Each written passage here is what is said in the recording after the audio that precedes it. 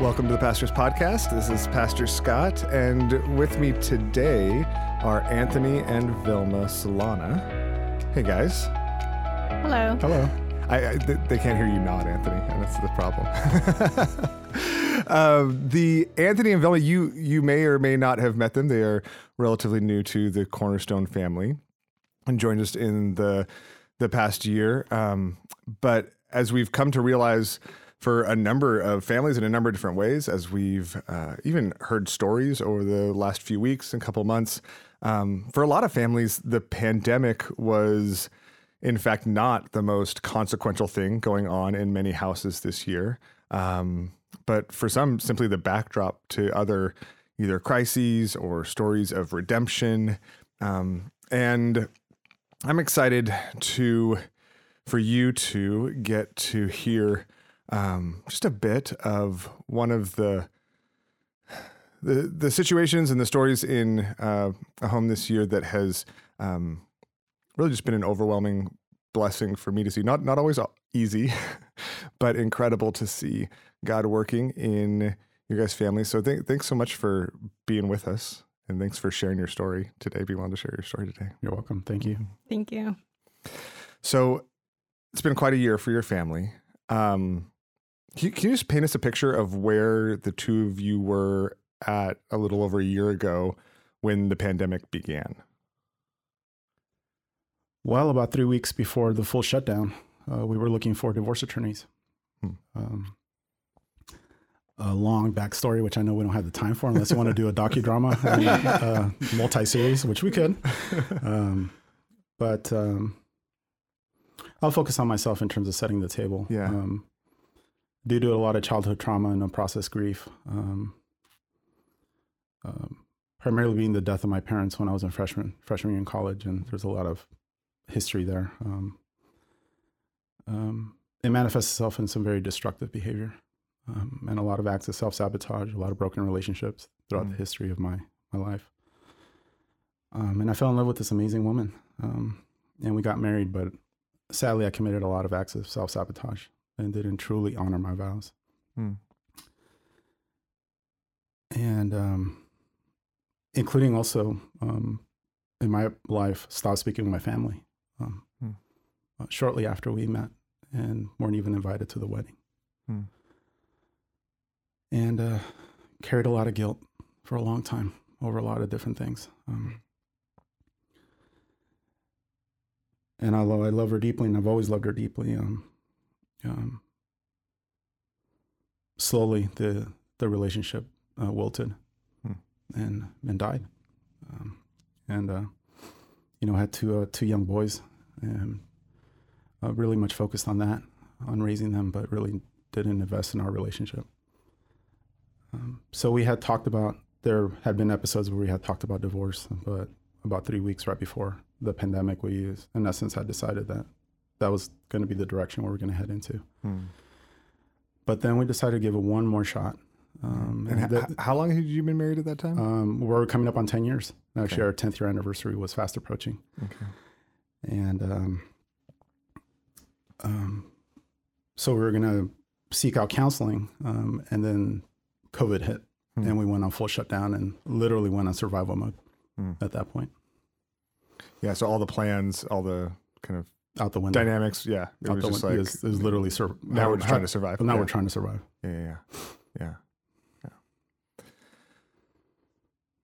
And then, so you kind of went into survival mode, right? Just tried to figure things out, figure out your work situations, figure out the boys' school situations and how to do all that. And then how did things progress from there in the spring into the summer?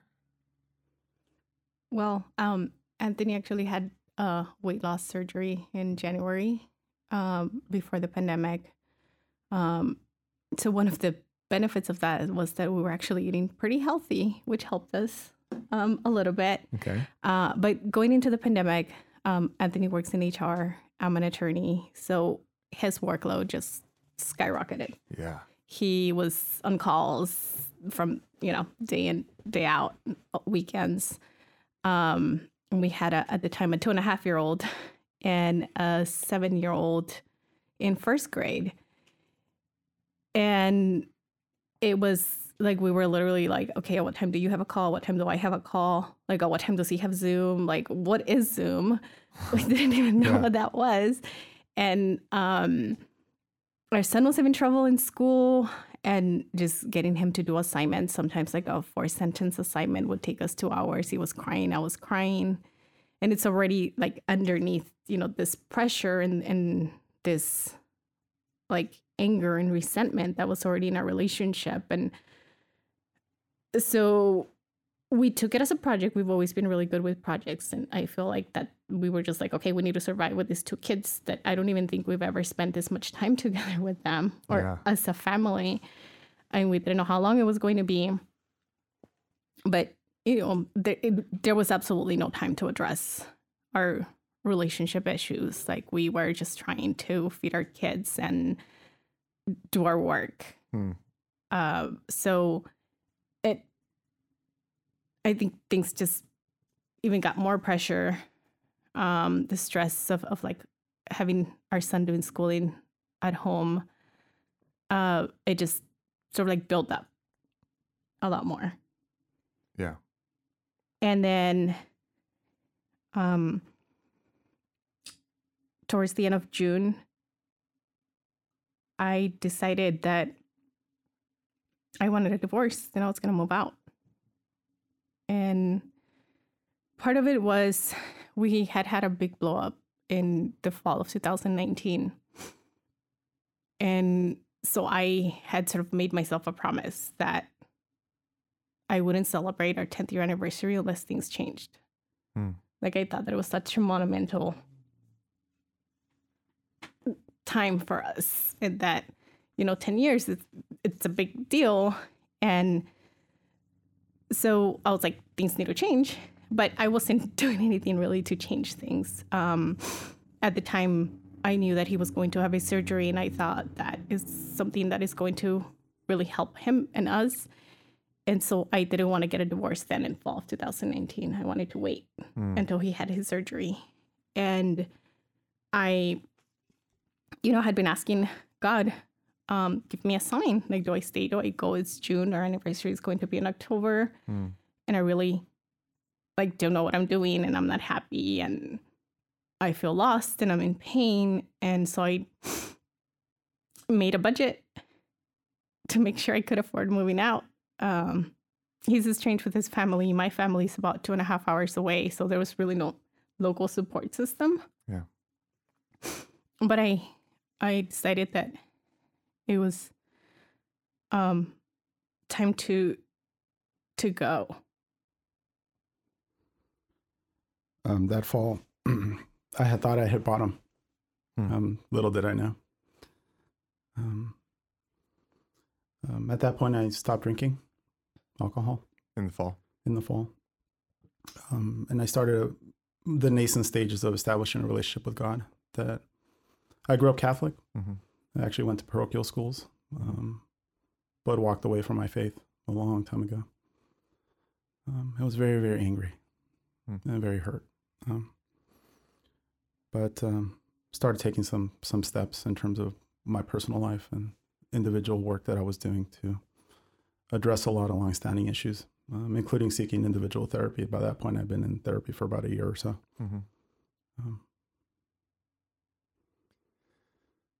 And so then, Vilma, you made the decision to move out, and you said you had thought the fall was rock bottom.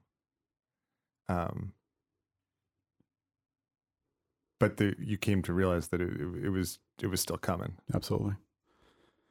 After Father's Day, I noticed a change, that something was going on. But I couldn't put my finger on it, and like a lot of things in our relationship, just buried it or ignored it. And then on July 1st, she asked for a divorce.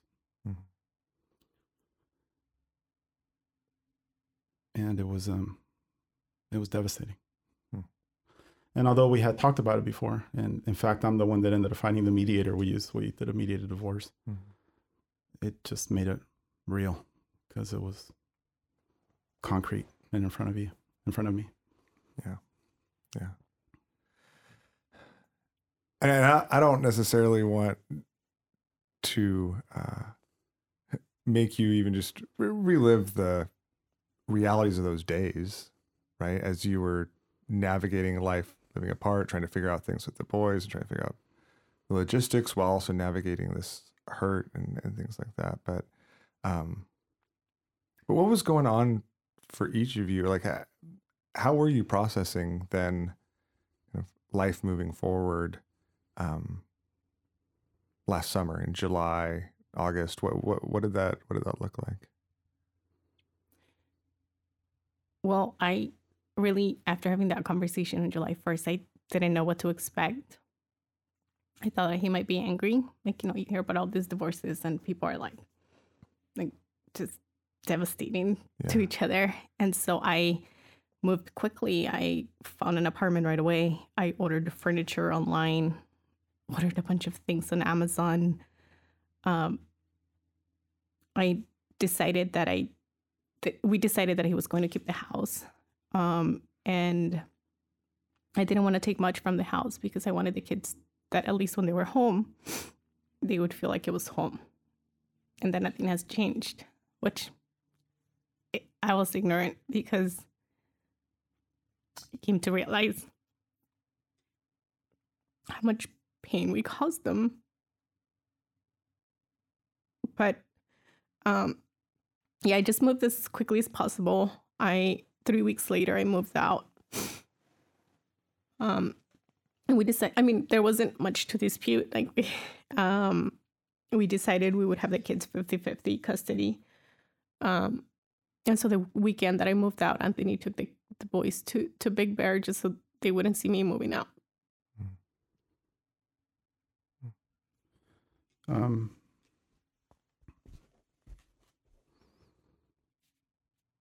It happened on a Wednesday when she told me.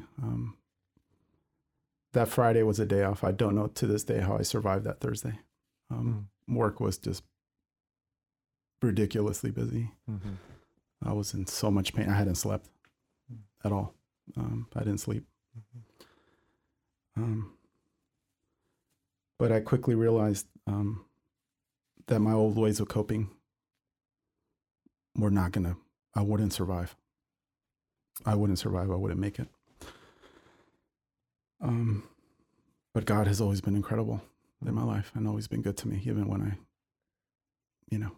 I turn my back on him. And he's always put angels in my life. And one of the first things I did was reach out to my friends, my best friends. Yeah, that's kind of what I wanted to ask, because I think from where we're sitting here, I think you would look back at those most difficult moments and now say that God was actually working in them. And I'd love for you to just describe a little bit of how, because I think there's a lot of people that find themselves in those moments. Absolutely.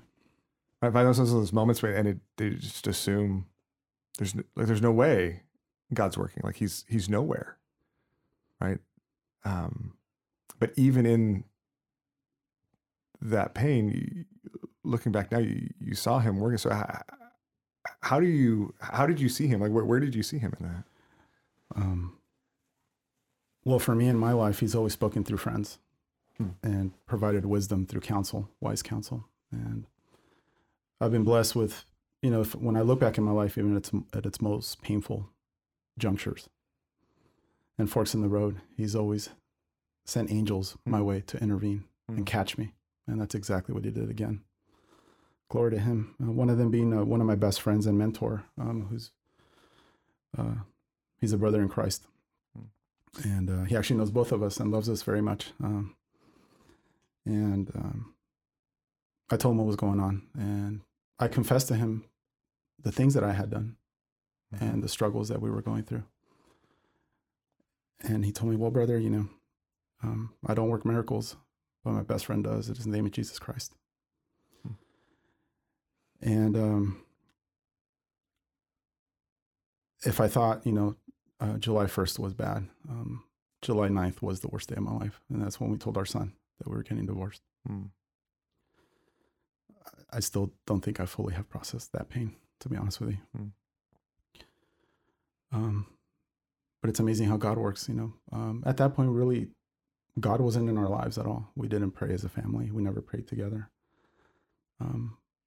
One of the things my son did, he was so concerned about us. He prayed for us out of the blue.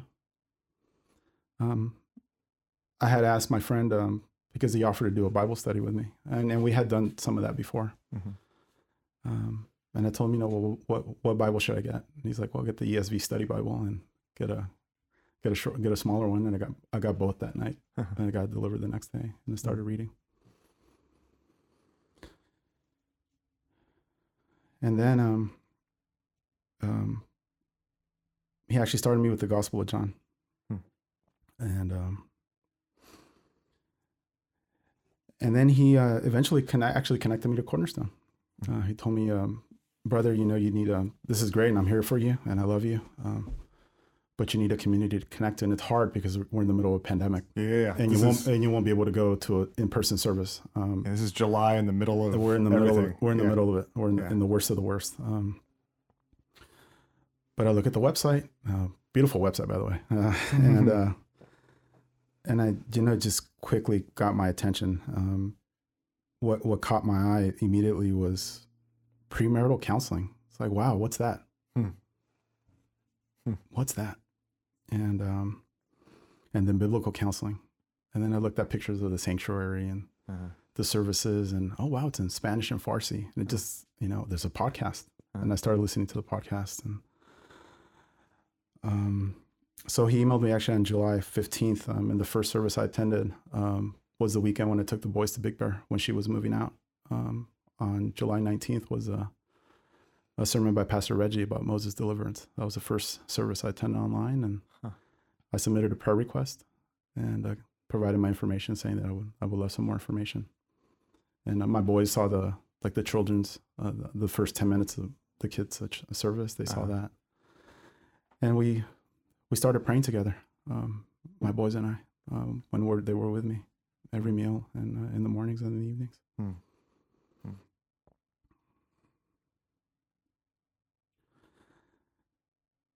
And I actually bought your book.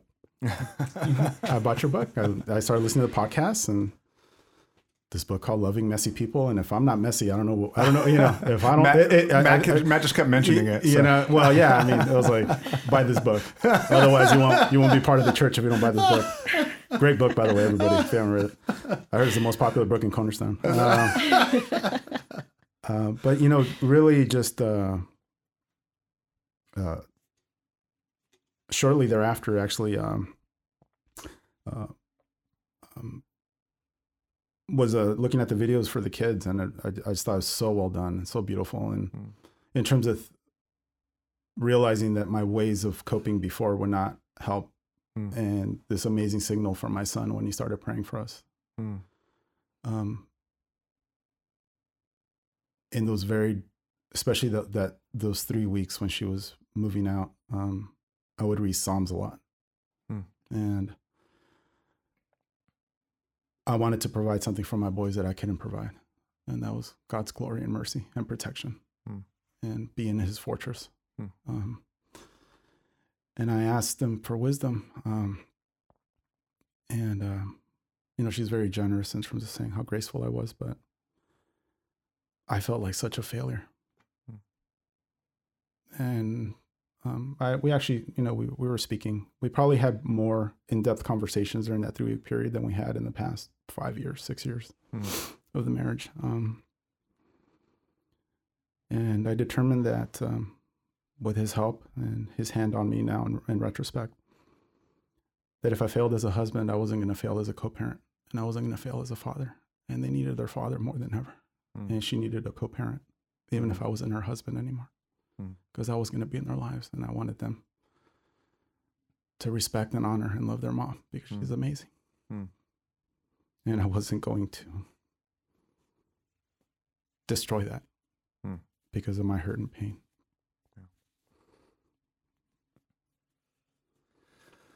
What about you, for you, Velma? So I actually, my family was Christian, but we never really attended church when I was little. But then from age about 9 until I graduated high school, my oldest sister and I attended a Christian church. My mom's friend would always pick us up and drop us off, and we would go to church. Mm-hmm. But when I left for college, I sort of ran away from God. I distanced myself from the church. My family eventually started attending Christian services, and they would invite me. They would invite us when we would go on the weekends, and somehow we always managed to find a good excuse not to go. We didn't have shoes. We didn't have the right clothes. We had to leave early because of traffic. Like, we always came up with excuses. And for a couple of years, I think we had been talking about potentially finding a church. Like, I wanted to introduce the kids to God. I wanted them to know that, Christmas is not just Santa Claus with presents. Like, there's a lot more to it. And we had just never done it because there was just, like, God and religion has just never been in our relationship. And so I sort of started praying, but I felt really ashamed that I just had walked away. And that, it had been all these years and all these things had happened and all this in my life. And I just couldn't get myself to ask God for forgiveness. Like, I just felt all this weight on my shoulders. And for a while, like, I thought, well, Anthony might not want to go to church.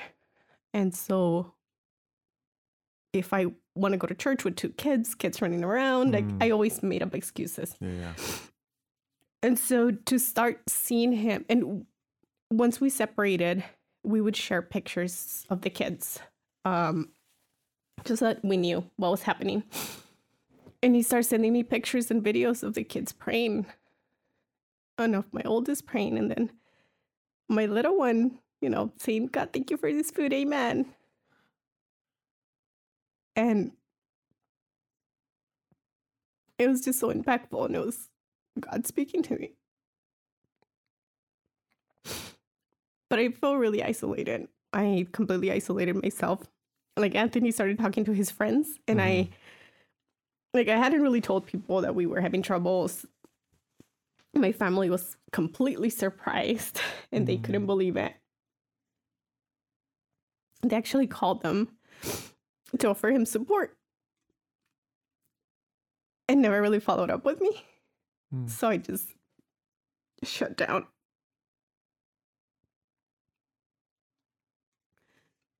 And so I started missing the kids so much because I only had them 50% of the time. Like, I remember the night that I moved out, I put the kids to sleep. I left the keys on the counter, and I just drove and cried the entire time. But I know that God was speaking to me. And I started listening to Christian music because that was like a big part of me in high school and growing up. And I didn't have a Bible. But I know something about listening to music, like, it helped me connect with God. And then Anthony actually sent me a link to Cornerstone, and he said, I'm attending this church. They have kids services. If you want to let the kids watch. And so I did. Sunday morning when I had them, they watched it. My son was really interested and into it. And then I saw the Spanish services. And for some reason, like, I just felt a strong connection to Pastor Jose's services because growing up, it was the services that I attended were in Spanish.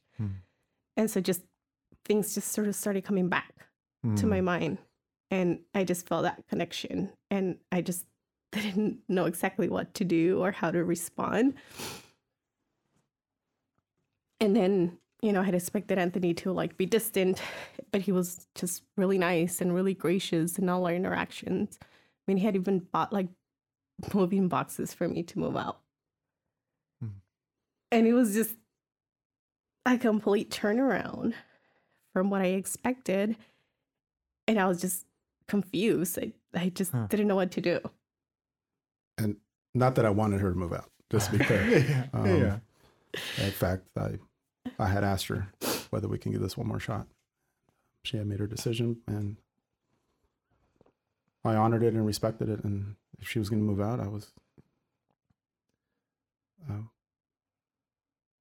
going to make sure that I did everything possible not to make it harder for her. And I don't want to put words there, but looking back, that was probably a fair assessment for her to say, no, like there aren't any more chances, right? Right. Like that.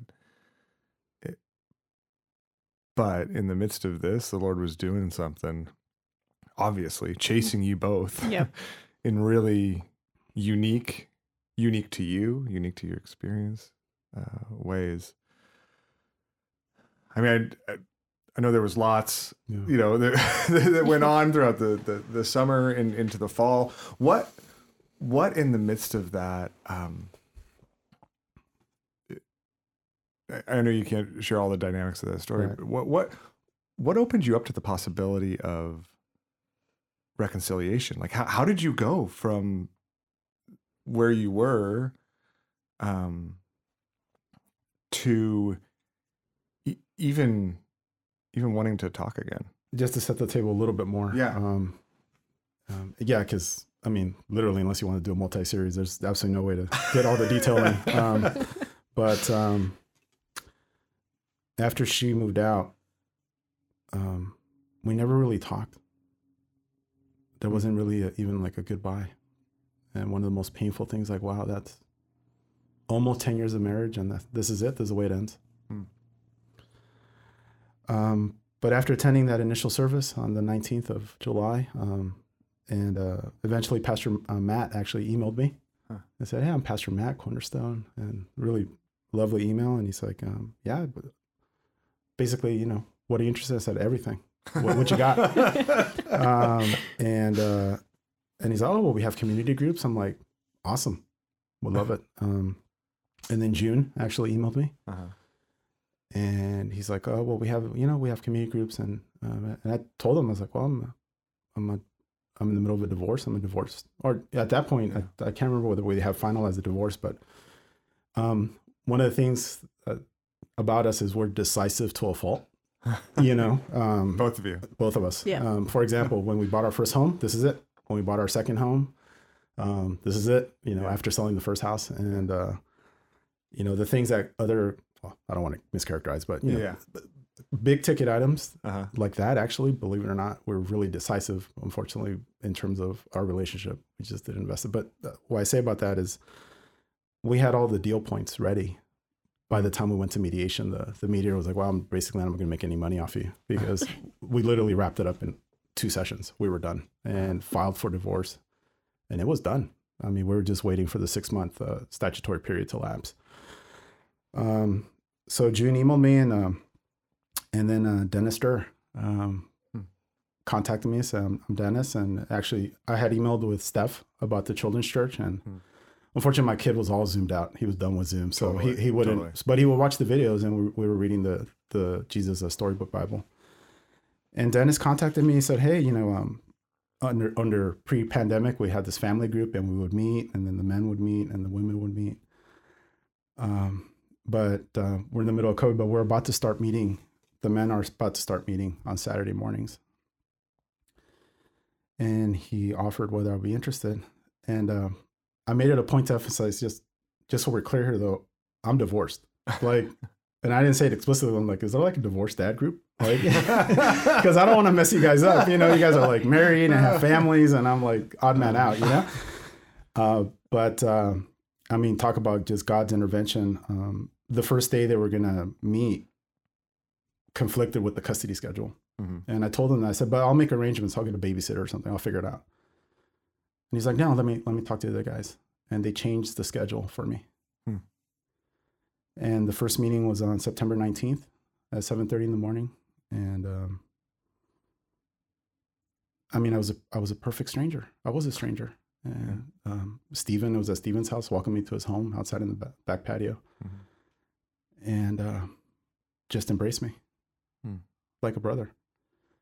And at the tail end, when we were doing prayer requests, and then I'll never forget this. Dennis turned to me. He said, "Is there any room for reconciliation? Is there any possibility for reconciliation?" And at that point, Pastor Scott, I have to be truly honest with you. I had zero hope, none.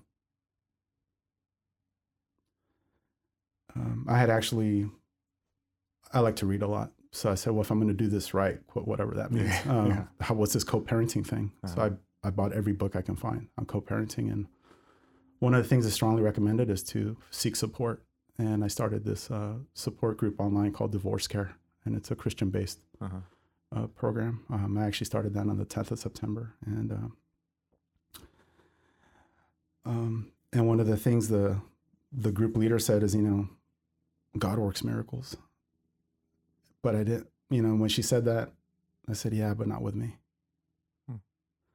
So when Dennis asked me that, I had basically lost all hope. And later that day at 1:58 p.m., she emailed me saying that she wanted to talk. That same day? That same day. And so on my end, I had started noticing like how gracious he was. And my son started saying how, Daddy was nicer. And like he started noticing changes in Dad. And he told me about it.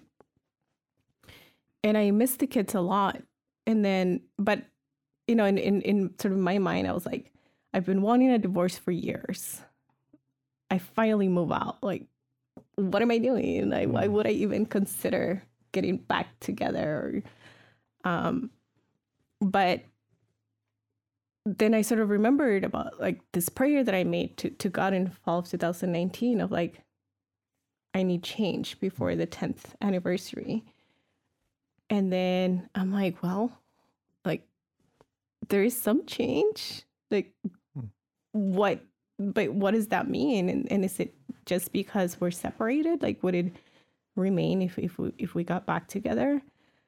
And I missed the kids a lot. And I thought, was it just because I miss the kids? Like, I don't want to go back to a relationship just because I want to be with the kids 100%. Mm-hmm. And then Anthony does a lot of volunteering with like diversity initiatives for people, disadvantaged people, to go to law school. And so probably like a week and a half before that call that he mentioned, I was on LinkedIn and this announcement pops out for this Zoom webinar. And it's about, navigating law school from a diverse perspective. And there's this picture, there's 4 panelists. And there's the picture, there's 3 panelists. And then the last one is Anthony. And, it's this picture of him like dressed really nicely. He's lost all this weight. He's looking really good. Uh-huh. And then right next to him is this picture of this beautiful woman. And I felt jealous. I'm like, I don't know that he's ever met this woman. But for the record, I have no idea who she is. I met her for purposes of the panel, have never spoken to her since, and actually never spoke to her, period. We were on a panel together, just for the record, just so everybody knows. But that's how God works. Yeah. So I see this picture and I'm like, and I'm jealous and I'm like, like now we're separated. We already signed the divorce papers. We're really just waiting for the time to pass. And, he could meet this other woman and she's going to like take advantage of all these changes from like all, like all my pain came all these changes. And now somebody else is going to come and take advantage. And like, what if she doesn't mesh well with my kids? Like I start making all this huge story in my head. Yeah. And then I text the picture to my best friend and she's like, well, and I'm like, I don't know, like, what do I do? And then she says, well, dial it back. Like, is it that you're just jealous and you don't want him to have somebody else in his life? Or do you actually want him in your life? And there was just this feeling of like, we need to talk. Like, we haven't really been talking. It's only been about the kids. And that weekend when we talked, I was actually visiting my family. And I just had this feeling of like, we need to talk. But I didn't even know exactly what I was going to say. So I emailed him thinking, he might ignore my email for a few days. It'll give me time to like figure out what I'm going to say. And then I email and I'm like, can we talk? And literally 3 minutes later, I get a phone call from him. And I'm like, no, wait, like I wasn't quite ready, but I can't ignore your call because I said I want to talk to you. And so he calls me and he's like, what's up? And I honestly can't remember exactly what I said because I was stumbling and I wasn't quite sure what I wanted to say. Yeah. But at some point he said, so what are you asking me? And I said something along the lines of like, are you willing to consider thinking about like trying reconciliation? Like, yeah. And he said, let's talk. So what? One of the things that's interesting, and I feel like that could be the beginning of a story that ended really unhealthily, right? Yeah. That could be the beginning of a story that sucked you both back into old habits, Right. Mm-hmm. right? That just kind of spiraled downward. That's something the beginning of a story that could just like result in this really unhealthy codependency. Right. Yeah. Right. And I don't point that out to downplay, but what was different? Like what, because that's not what happened. So how was God working in a way that made that not, the same story that even had been written previously in your own relationship, when you'd gone through ups and downs and, I'll go back a little bit. Yeah. And again, she's very generous. But yeah, I was gracious and I made every effort to be kind to her. But it wasn't because I was trying to win her back. For me, it was over. It was absolutely over. And I prayed a lot, but I never prayed to God asking him, oh, please bring her back. My prayers were always for her protection, for my boys. In fact, the first prayer request with the men was, pray for her, that she's okay. And even in the course of mediation, I remember her telling her distinctly, I wish you the absolute best. That conversation when she emailed me, and I just to know probably the biggest difference. At the end of that conversation, I asked her whether she'd be willing to pray with me, and we prayed. The first time we had ever prayed together, and then we met the next day, and put it all out on the table. A very difficult and painful conversation.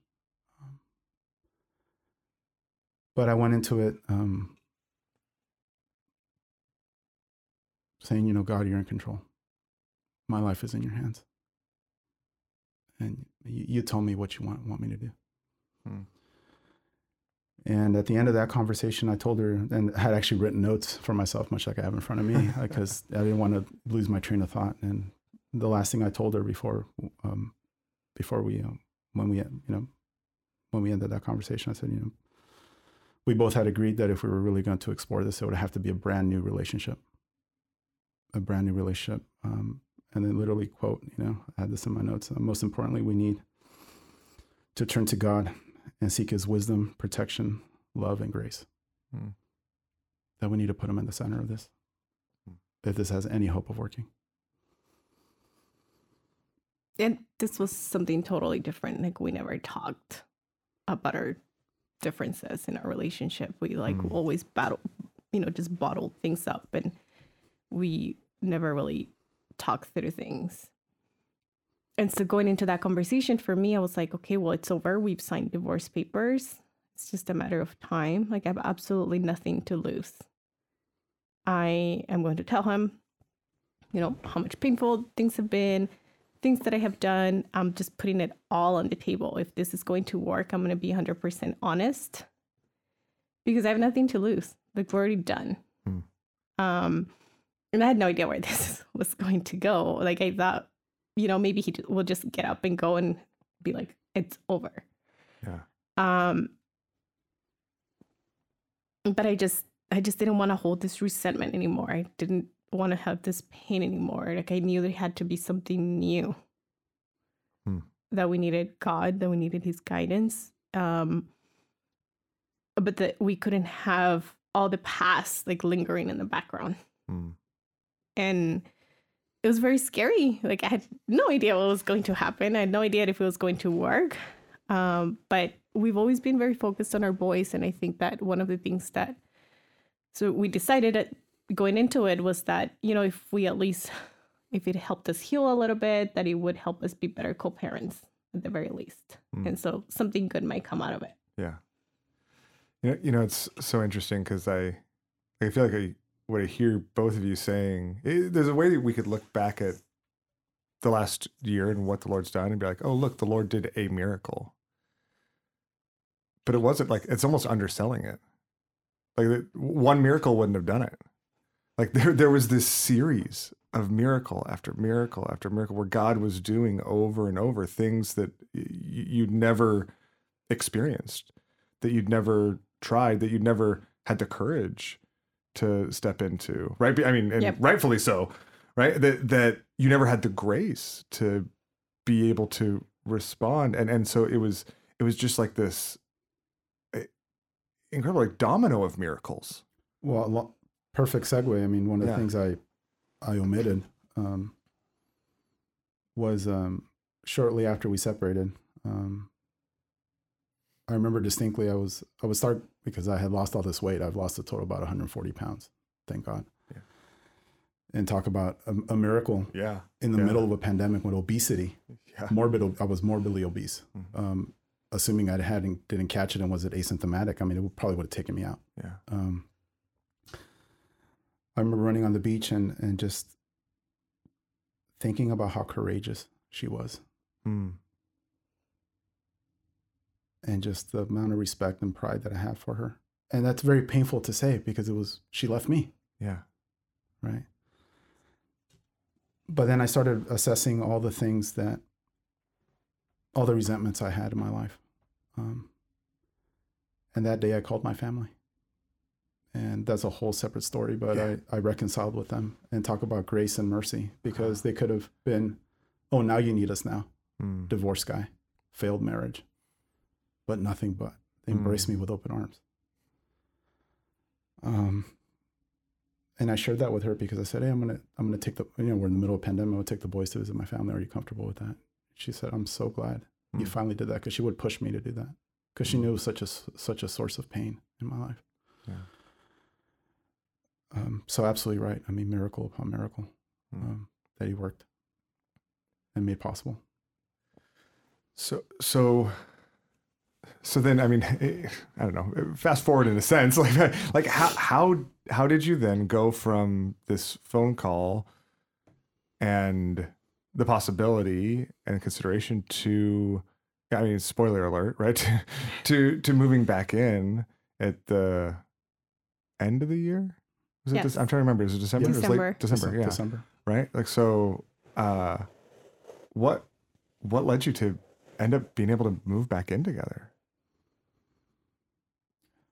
Well, we had done a little bit of counseling through a really good friend of somebody that I know really well. And during the summer, one of the things I offered or proposed to her was, why don't we do counseling for co-parenting? So we did a couple of sessions. So immediately after having that conversation, we called them literally, I think the next morning and had a few sessions with him. And it was good. I mean, it gave us some initial steps, concrete steps to take forward because we were, okay, what do we do? Like, how do we do this?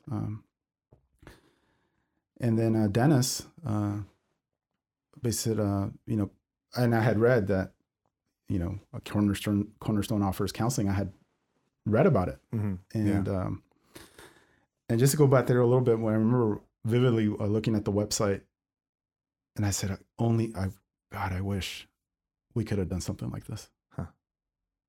And fast forward to, I submit the counseling request. You contact me, Pastor Scott. We meet individually. Yeah. I share with you the story. I took the book. You signed it for me. I was a big fanboy. You know, I asked if I could sign it for you. I'm like, oh, you have the book? Would you like me to sign that for you? I remember, I think you tore it out of my hand, if memory serves, out here in the courtyard. It's a prized possession. That's right. It's the most prized possession I have, just so you know, Pastor Scott. I had shared with you that actually we had planned a trip to Santa Barbara. Yeah. And actually was the first time we had spent together alone since we had our boys. Mm-hmm. You prayed for us. And then we met with you the first time. We celebrated our 10th year anniversary actually, and had a lunch. Yeah, Nothing. Yeah. But actually made it quote to the 10th. And but our first meeting with you was on October 26th, and started biblical counseling. Sorry, I didn't mean to interrupt. I know. I mean, we quote unquote celebrated our 10th year anniversary, and it was our other counselor sort of recommended that we at least acknowledge this date, because we really didn't know what to do. We're like, we're not together. We have no idea where this is going. We're totally afraid. Mm-hmm.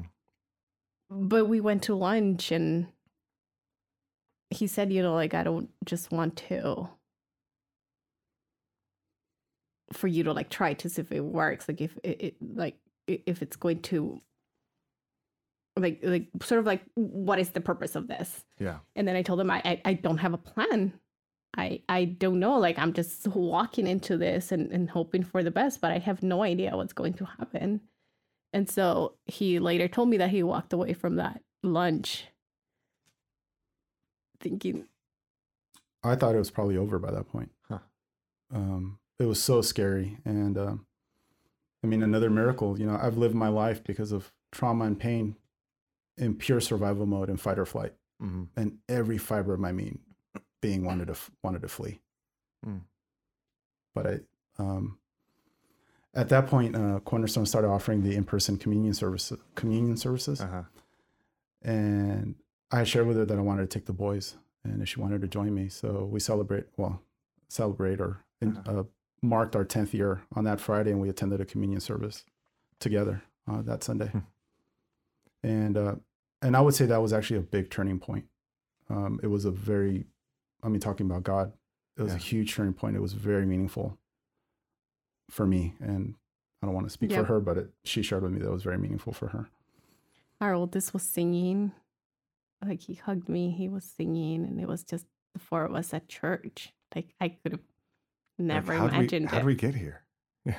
Yeah. Yeah. And that's where, I know from my vantage point, is really was, when we first met, the way you guys talked about it, it was over, and I was super thankful that we were talking together, and had I not seen the Lord do miracles like this over and over, and just in couples before, and not exactly like this, but if I'd not seen the Lord turn hopeless situations into incredibly hopeful ones again, that's what it looked like. And for me, I just felt like I got a front row seat to just watching God do a work, do a transformation that I couldn't have created if I tried, that neither of you could create if you tried, that some type of manipulation to, okay, maybe we can get back together. Maybe I could, get him, maybe I could get her. There was none of that. And a lot of, at the core, was both of you surrendering your lives to God and honestly saying, wherever we go, we just want to kind of follow him. And that was navigated through hurt and past and, the dynamics at work there. But from that season, then in December, I remember you told me, I was so nervous to even suggest it because I was here and I was there for the two of you as well, right? And I was so excited to see the Lord working in both of your lives. And that's what it was about, right? That's what that season was about. That's what God was doing. The last thing I wanted was for you to think that I was there just to try to, get you back together. And so I didn't want to suggest anything. That's what I was praying for, that as a part of that would be part of the implications of what God was doing in your hearts. But I also know it had been a long road.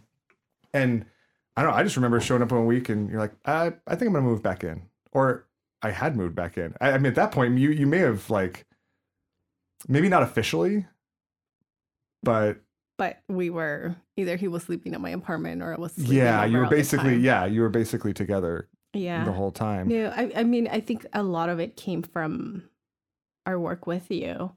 I remember reading Ephesians, you asked us to read Ephesians separately and then to read it together and to think about God's forgiveness and to make an inventory of the things that God has forgiven us for.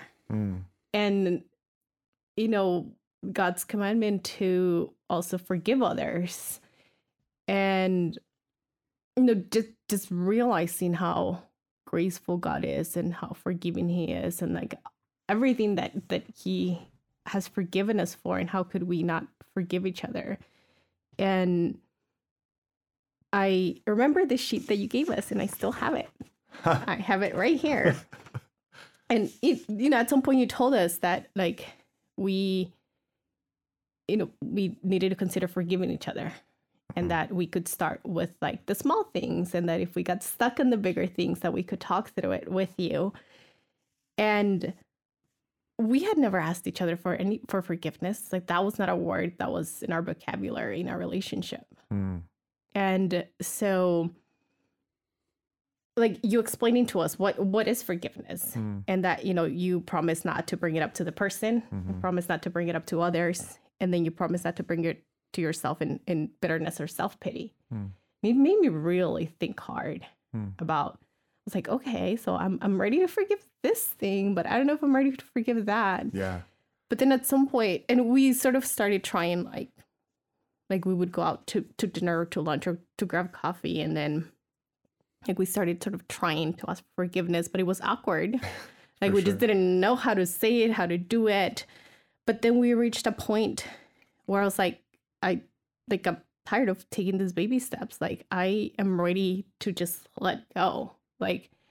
I just want this pain to go away, because every time I remember these things, it just causes more pain. And I'm just ready to let it go, to get past it.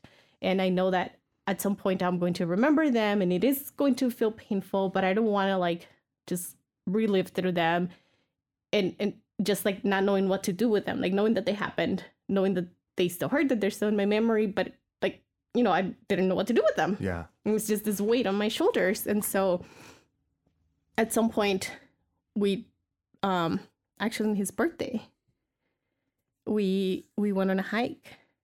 And at that point we had decided, to sort of recommit to ourselves. And, I had ordered him a new wedding ring because his old ring didn't fit anymore. And so I told him, I was okay, if we're going to do this, you need to propose again, because the first time you proposed, I had just graduated law school. I was studying for the bar exam. He shows up with his little lunchbox, and I'm in the kitchen, and then I turn around and he's there on his knee proposing. I was so let's do it a little different this time. I thought it was adorable, personally. I thought it was absolutely adorable, but go figure. Let's do it a little different this time. And we went again. I mean, there's so much detail. My best friends took me hiking when I was in the worst of it, and I remember hiking. I was I wish she was here with me. It's so beautiful. So that's where we went. She asked me what I want to do with my birthday. I took her on this beautiful hike, and I proposed to her. I gave her, one of the things she left behind was the wedding rings. So I gave her the ring back and asked her to marry me. And she said yes. And we exchanged rings in front of you, Pastor Scott. Yeah. And you prayed for us, and amazing. And by that point, she had moved in. on December 6th. Yeah. She moved in. And then, you know, like I said, well, the worst day of my life, one of the best days was one of the commitments that we made is, I can't emphasize enough that this was a process, and it was painful For sure. and hard. Because I've never been one to forgive.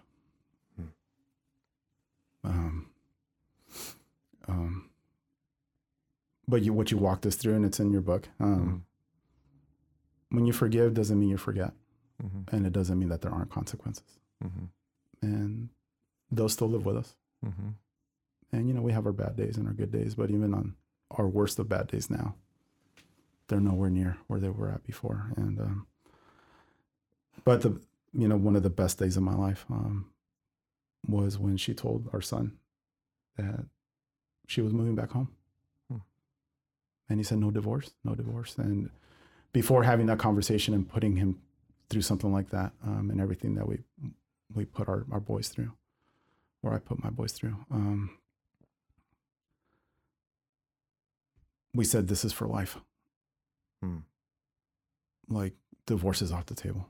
We're in it 100%, more than 100%. And here we are. Yep. And here we are. We said it's a new relationship. God will be at the center. And we're never doing this to the kids again. So we need to be like 100% in, because like, we didn't just go through all this to then do it all over again at some point. Yeah. Okay, so, I mean, as we kind of wrap up, but where is your relationship now? Well, we communicate a lot more. We, as he mentioned, you know, there are days where we have triggers, but we pray a lot. We do a daily devotional. When we got married, my aunt gave us a Bible and a book with a 1 year of devotionals. I didn't know she had given it to us because we literally stored it away. And Anthony found it when I was moving out and he was packing our wedding stuff. So right the Saturday after Thanksgiving, we decided to start reading it.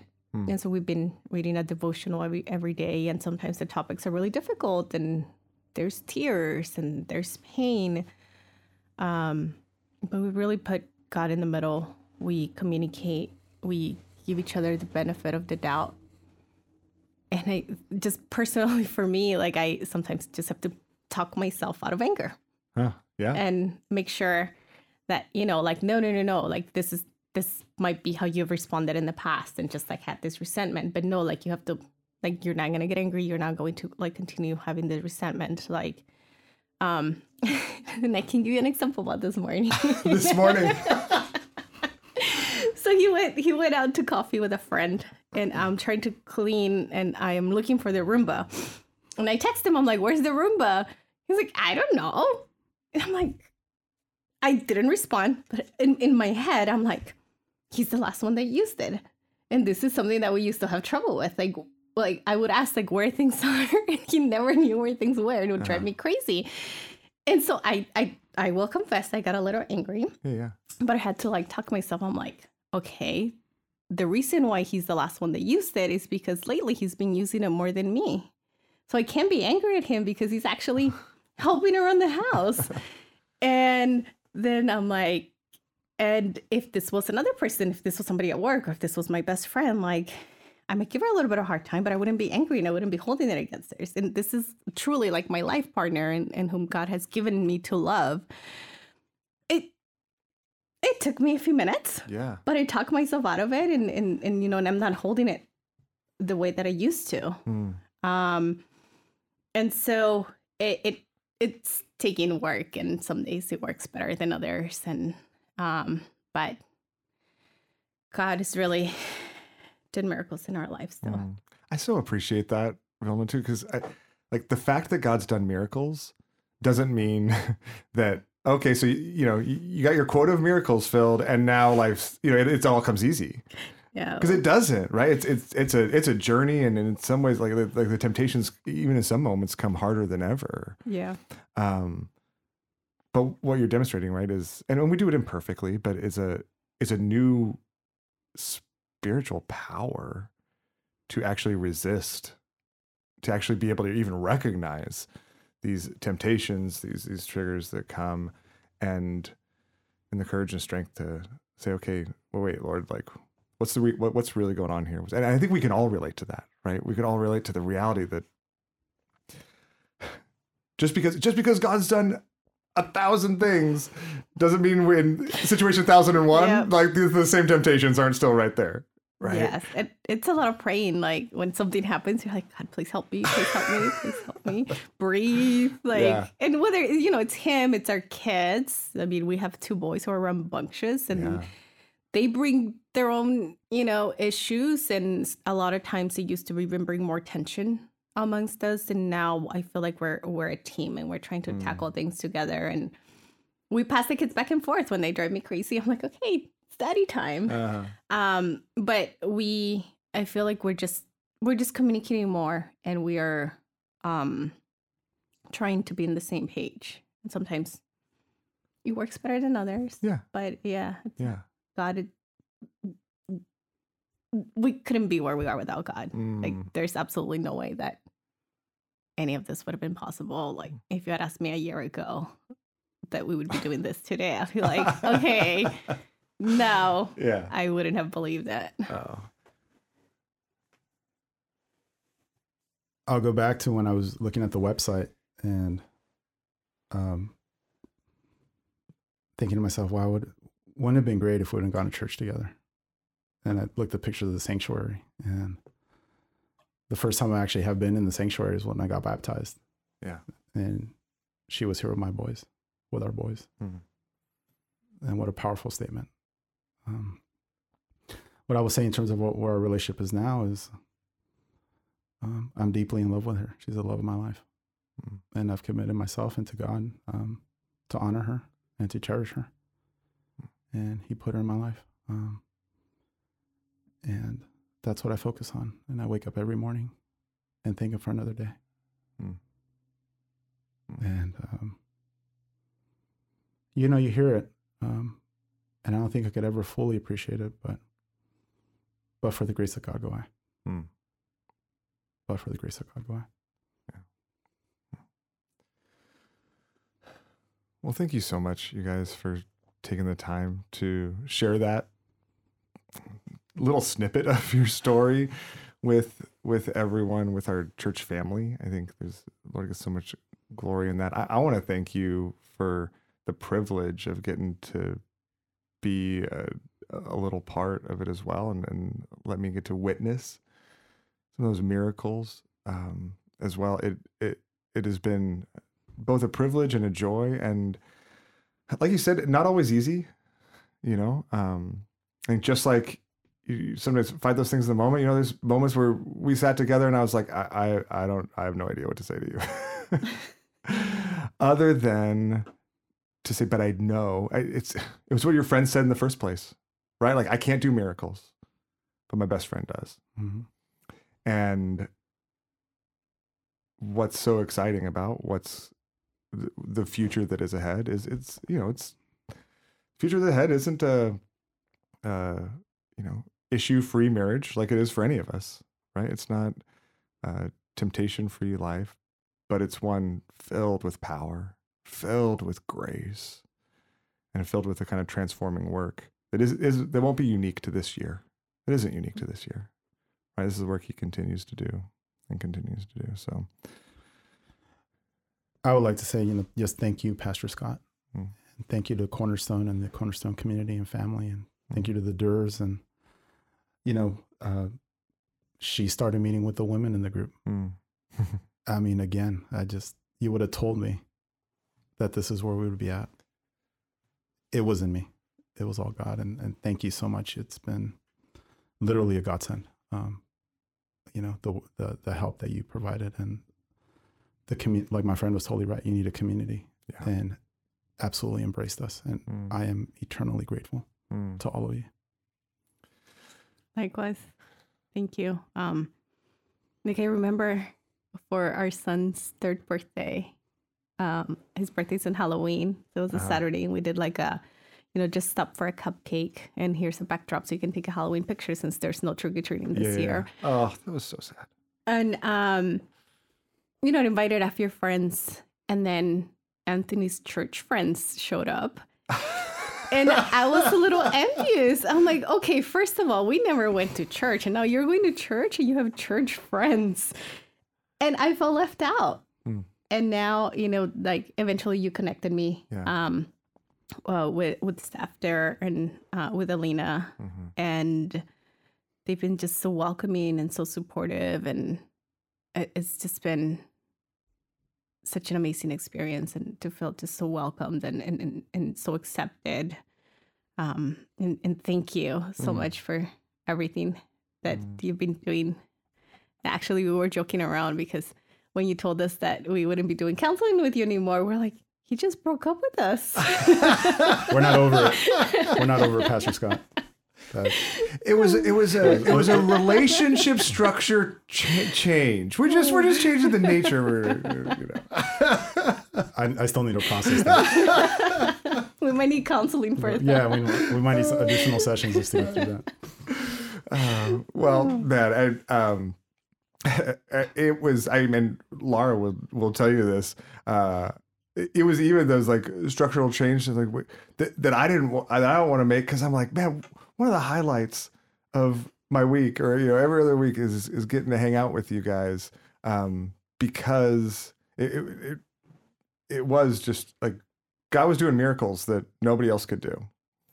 And at the same time, what's so encouraging to me is that story is also not unique to the two of you. Like we keep hearing these stories over and over again. We see them in our own community groups, in our own lives. And I hope that for those that either are having trouble seeing them, wondering if they're there, or even if they're wondering if they're there at all, that even this story might be an encouragement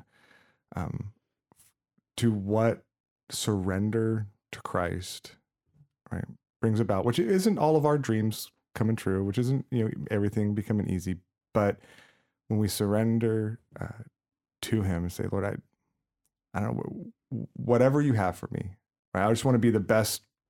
I just want to honor you in whatever is ahead of me, whether it's co-parenting, whether it's this new life, whether it's this job or not this job, whether it's whether it's this promotion or not this. We didn't talk about that. I need an update from you. Anyways, but the Lord is working in all of it. So anyways, thank you guys again for sharing this part of your story with us. Thank you everybody for listening, and thanks for living out that kind of miraculous community with those in your community groups, with those in your life, with those that the Lord has placed you in their lives for a reason as well. This is what He's called all of us to, and it really is such a privilege. So thanks for listening.